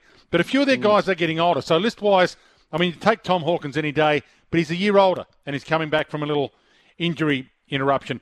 Patrick Dangerfield's a year older. Isaac Smith's a year older, even though they looked like they were all in full flight last year. Richmond's the same.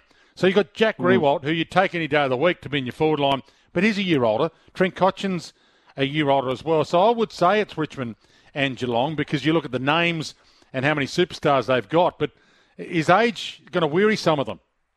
Look, it's a great question. One we don't have the answer to, but one thing we do know, that it's a squad of 30 that gets you there. And then once you get there, it's your top 4 or 5 that win it for you. Just another talking point for this time of the year while we all have no idea. Great to have you, Kingy. We'll talk soon. We'll hear you Friday. Kingy and Kane, 6 a.m. Friday, Fireball Friday. It's back for 2023, and it'll be with you every Friday from 6. If you've got a thought on Kingy's question, 1300 736 736 when it comes to looking at the names. And I agree with Kingy, it takes 27, 28 to win a flag. Some teams have got a really good first 15 or 14, but then it thins out from there. That's where I think the Cats do have superb depth by adding Isaac Smith and now adding Bowes and Henry. It's been great to have so many texts come through today on that text machine for 40 Winks and Tempur, TEMPUR, Consumer's Choice winner. Tempur mattresses, pillows and adjustable bases, conforms to the exact shape of your body. Obviously, that was a slip of the tongue. I'm talking about Magic Johnson and Larry Bird. So thanks for the correction on the text. But we got little highlights of final series. There was no KO, no ESPN, no Foxtel back then. So you got what you got as a highlights reel, unless you got the VHS sent to you. Xavier Cooks has been good enough to join me while we're talking some basketball. NBL's Andrew Gaze Trophy winner and MVP last night at the awards night. And he's been firing for a couple of seasons now, as the Kings have been, because he's firing especially. Welcome to you, Xavier. Great to have you on the program. What's going on, man? How you doing? Well, I'm doing well, but not as well as you. You've had a couple of great seasons, and you got the reward last night for your season that's not quite gone yet, but you just put together in the regular season. Yeah. It's pretty cool. It's always quite nice to be appreciated for your efforts, but it's kind of weird getting an individual award in a team sport. So it's awesome and all, but I'd much trade it for our championship ring, that's for sure. Well, you're about to grab yourself another one. If you keep your consistency going, you are the favourites at the moment, so you've ticked every box so far. Yeah, it's looking good right now, but we still got a lot of work to do. It's a long way to the championship, and playoffs are a different kind of game. So what have you made? Are you a basketball head to the point? I know your dad played for the Hawks, so you probably do watch a lot of basketball outside of just the games that you're playing because you grew up kind of watching a lot of basketball. So what do you make of the Wildcats' chances and the Phoenix chances? What do you make of the ups and downs that most other teams have had? Yeah, I mean, at this stage, it's anyone's game. Like this competition is so even this year; it could go either way. It's obviously, I love the playing system. I think it's a great idea, especially for this year having 6 teams. But it's also tough to one game elimination is pretty tough. So it's pretty who can hold their nerves, and we'll see what happens. So you were finals MVP last season, if I'm not correct, in the championship win. So is there a level that you have to continue to lift to when it comes to the playoffs? Yeah, I think so. Playoffs, like I said, it's a different beast out there, and you got to play extremely hard. It's a lot more physical. It's faster pace, so it's interesting. But I think if we can do it, we can do it. We've got the kind of guys around me that are really talented that we play together, and I think we can get the job done. You coach Chase Buford. He's pretty aggressive when it comes to stalking the sideline. Probably wears out a couple of pairs of shoes a season, and he lets the refs know when they might have things wrong. It's been an interesting character to add to our Australian landscape. Oh, I don't know what you're talking about, man. Chase is awesome. He's a great coach. He's passionate. He's what players like. We don't want some coach that's just out there doing. He feels. He's emotional. He feels the game. He's passionate. And yeah, I love Chase. So you feed off that emotion. You like it? Yeah, I like it. Like I said, I'm a bunch of guys out there fiery, like into the game, than guys that are just in third mode coasting the whole time. So I think it adds to the character of our team, and he kind of suits the role of Sydney Kings in this league. Hey, I know you're only taking it one game at a time, but and I presume you've never listened to this show before, but we talk about you a little bit. Have Chris Anstey on as a regular. I want to play something Chris Anstey said when I asked him about the Olympics next year and Ben Simmons. Here's what Chris Anstey said. Luke Longley, I think, said it best, is that Ben's just got to find his love of basketball and had the right people around him, and we all thought that might have been the Boomers leading into Tokyo, but unfortunately it wasn't. We may end up finding that it still becomes the Boomers at some stage down the track, but it's high risk. Having said that, high risk, probably high reward at that level as well. But look, for me, Xavier Cooks has consistently done enough to prove that he's one of the best 4 men in the NBL. He hasn't really had his shot internationally yet, so I suppose that's the only unknown within this. But look, I'd love to see him pull on a Boomers uniform, and you know, at some level, you need someone who's going to turn up and compete. You know exactly what you're going to get every single practice, every single game, and for me, that's Xavier Cooks at the moment. Xavier, that's Chris Anstey talking about your competitive nature and how good you'd be in the Australian team. Yeah, crazy, especially coming from a guy like that. That means a lot. Yeah, wow. You obviously have aspirations to a lot higher level. You'd love to be in the NBA, and you probably will be before too long, but that is on your horizon, both the Olympic Games and the NBA? Oh, for sure. I mean, when I started playing from a little age, my 2 goals were always to represent the country and try and play in the NBA, because in my opinion, they're the 2 highest levels of basketball. Just to show that I belong. And I mean, nothing cool than representing your country and all that kind of stuff, but if I'm going against Ben Simmons, I'm in some trouble. He's pretty good. He is, but you're consistent and you fight hard. I mean, every minute of every time you're on the court, you give it your heart and soul, which is something to have in your favour when it comes to selection, surely. I think so. And I think it speaks for what Australian basketball is like. We have a bunch of feisty guys that just get after it. You know, the Dellavedovas of the world, the Bainesy, the Bogues, the guys that get after it. And I'm not the strongest guy in the league, that's for sure, but I try and make up with my effort levels. And a little bit of game that you still got to improve, that you can improve on over the off-season, obviously. Oh, a little bit. There's a lot of game I can work on. I think I've got a pretty high ceiling if I can figure it all out, but there's a long way to go still. Yeah, and what is it? Adding a 3-point shot, or is it you from the free throw line? What do you think you need to work on? All of the above, both of those things. Put on some weight, just a few little things that help expand my game a little bit. You've been a ripper to watch, Xavier. Congratulations on the MVP. It's a delight to have superstars like you on my show. It makes my show better when I get the opportunity to talk to guys like you. So congratulations and all power to you during the playoffs for the Kings. We'll talk soon, hopefully. Awesome, man. I appreciate it. Thanks for having me, guys.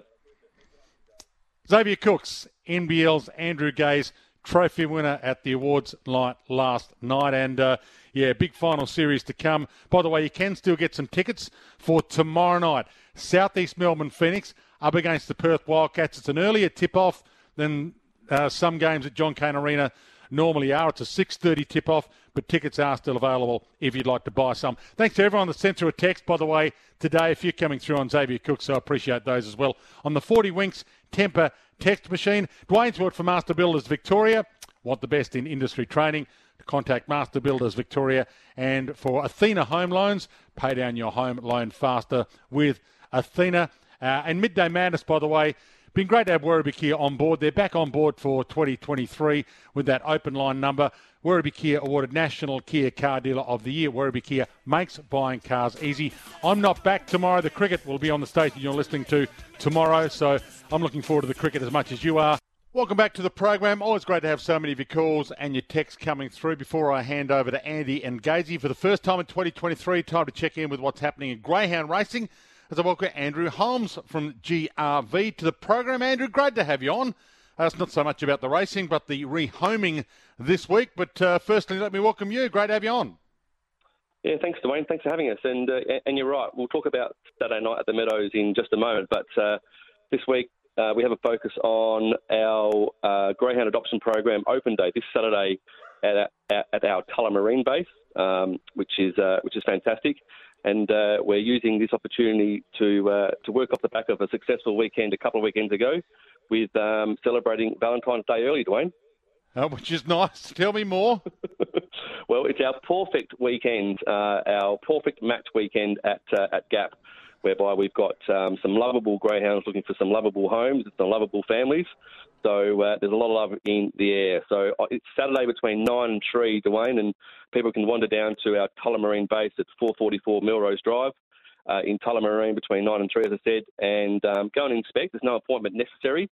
Go and inspect the many ready to rehome greyhounds we've got out there. And as I said, we had a great weekend a couple of weekends ago where we rehomed 72 greyhounds across 3 days from the Gap facility at Seymour. So we're in a strong period of time for rehoming greyhounds, and we're very excited to be able to have another lot ready for rehoming on the weekend.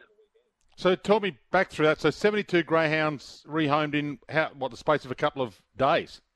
Yeah, over 3 days. Friday, Saturday, and Sunday. Late January, we opened the doors at Seymour Gap, and 72 walked out the door with a new family. And as we always say, Dwayne, these greyhounds make exceptionally perfect pets for almost any environment, whether it's a single person or an elderly person or a big family, apartment living, large family home properties. There's really no limitations as to what environment these greyhounds thrive in. As we've said before to you, Dwayne, they lounge and sleep around for most of the day, about 20 hours, I've been told. They're very quiet. They rarely bark. They only require about 20 to 25 minutes of walking every day and are very low maintenance. And on the weekend, it's only a $100 adoption fee for anyone who wishes to come and inspect and find their new family love and hopefully take one home. So it's Gap, GRV, gap.grv, gap.grv.org.au to find out more. Okay, a little bit of racing before we let you go, Andrew. What's been happening, or what's about to happen? Yeah, Saturday night, Dwayne, it's a big Group 1 bonanza at the Meadows. So 3 Group 1 races. It's the start of the unmissable Australian Cup Carnival, featuring the Temley, the Rookie Rebel and the Zoom Top. So 3 really big races on the greyhound calendar every year. Over $400,000 in prize money across those 3 races alone. And it's kids' night and family night, Dwayne. So we encourage everyone to get to the Meadows. It runs over 3 weeks, this carnival, and culminates on the 25th of February with the Australian Cup, the Group 1 Australian Cup, which is a $300,000 prize check to the winner. So all the information about Saturday night at the Meadows can be found at themeadows.org.au, and there's dining and hospitality available. So head to that website and check out what's available at the Meadows across the next 3 weeks, particularly this week with 3 big Group 1 races. Andrew, great to have you on. Really appreciate your time, and let's hope plenty of people log on and find out more from Greyhound Racing Victoria. We'll talk soon. It's a pleasure, Dwayne. Thanks for having me. Andrew Holmes from Greyhound Racing Victoria. Thanks to all of you who picked up the phone, dialed the number today. Thanks to everyone who took the time to send through a text as well. Apologies if I haven't read your text out, but we get quite a few texts. Hopefully I've read enough I'm not here tomorrow, as I mentioned, so the cricket on tomorrow. That's the good news. You've got the cricket coming your way tomorrow. The much anticipated, much talked about series, Australia v India, will be on this radio station you're listening to now at this time tomorrow. So got to be excited about that. And I'll catch you in a few days. Check it all out on the podcast, by the way, if you want to download any of the show, any of the interviews we've had on the show this week. But I'll see you in a few days. Enjoy the cricket.